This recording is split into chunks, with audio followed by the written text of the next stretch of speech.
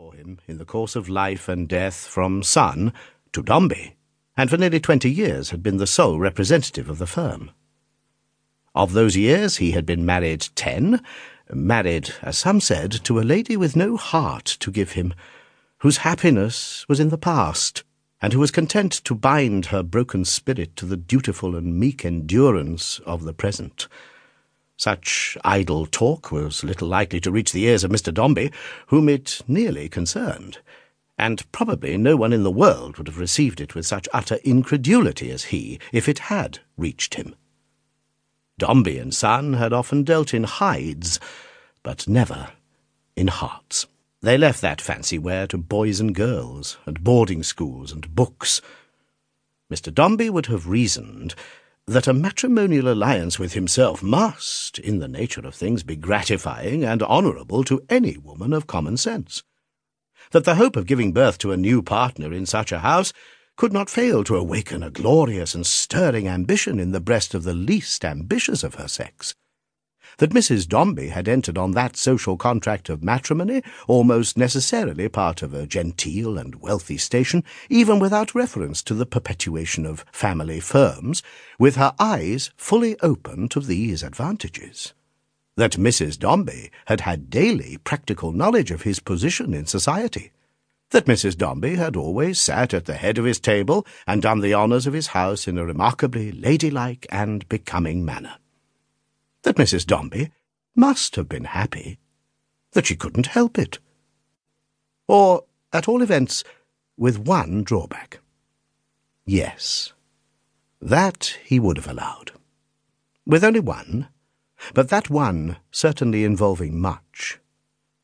They had been married 10 years, and until this present day on which Mr. Dombey sat jingling and jingling his heavy gold watch-chain in the great arm-chair by the side of the bed, had had no issue. To speak of. None worth mentioning. There had been a girl some 6 years before, and the child who had stolen into the chamber unobserved was now crouching timidly in a corner whence she could see her mother's face. But what was a girl to Dombey and Son?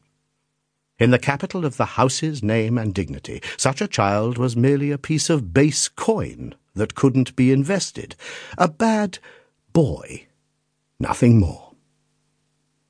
Mr. Dombey's cup of satisfaction was so full at this moment, however, that he felt he could afford a drop or two of its contents even to sprinkle on the dust in the bypath of his little daughter.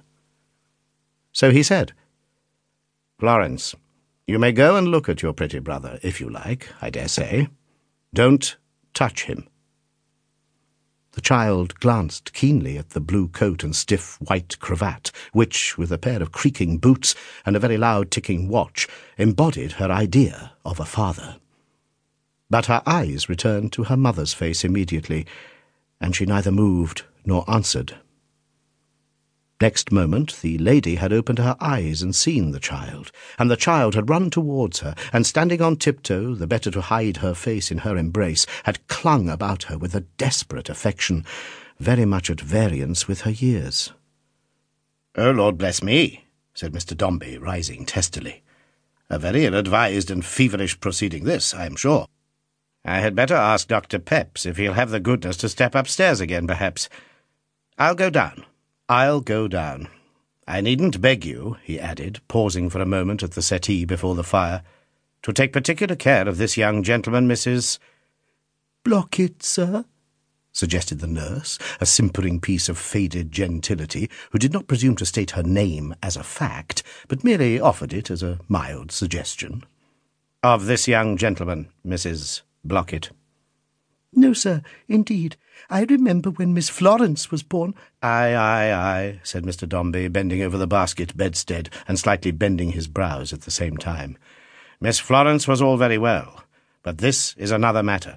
This young gentleman has to accomplish a destiny. A destiny, little fellow." As he thus apostrophized the infant, he raised one of his hands to his lips and kissed it.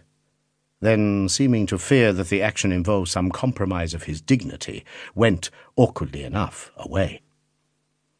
Dr. Parker Pepys, one of the court physicians,